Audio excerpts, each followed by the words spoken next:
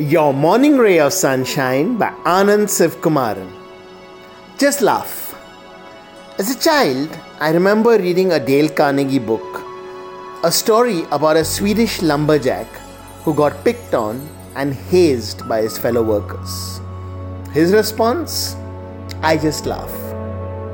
Today, when we are getting equally harangued by the vicissitudes of nature, the whims of our leaders, the prospect of an economic tsunami, our best response is to again just laugh.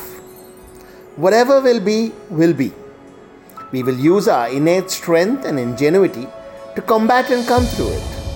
But in the meantime, why fill our souls with anger, frustration, and bile?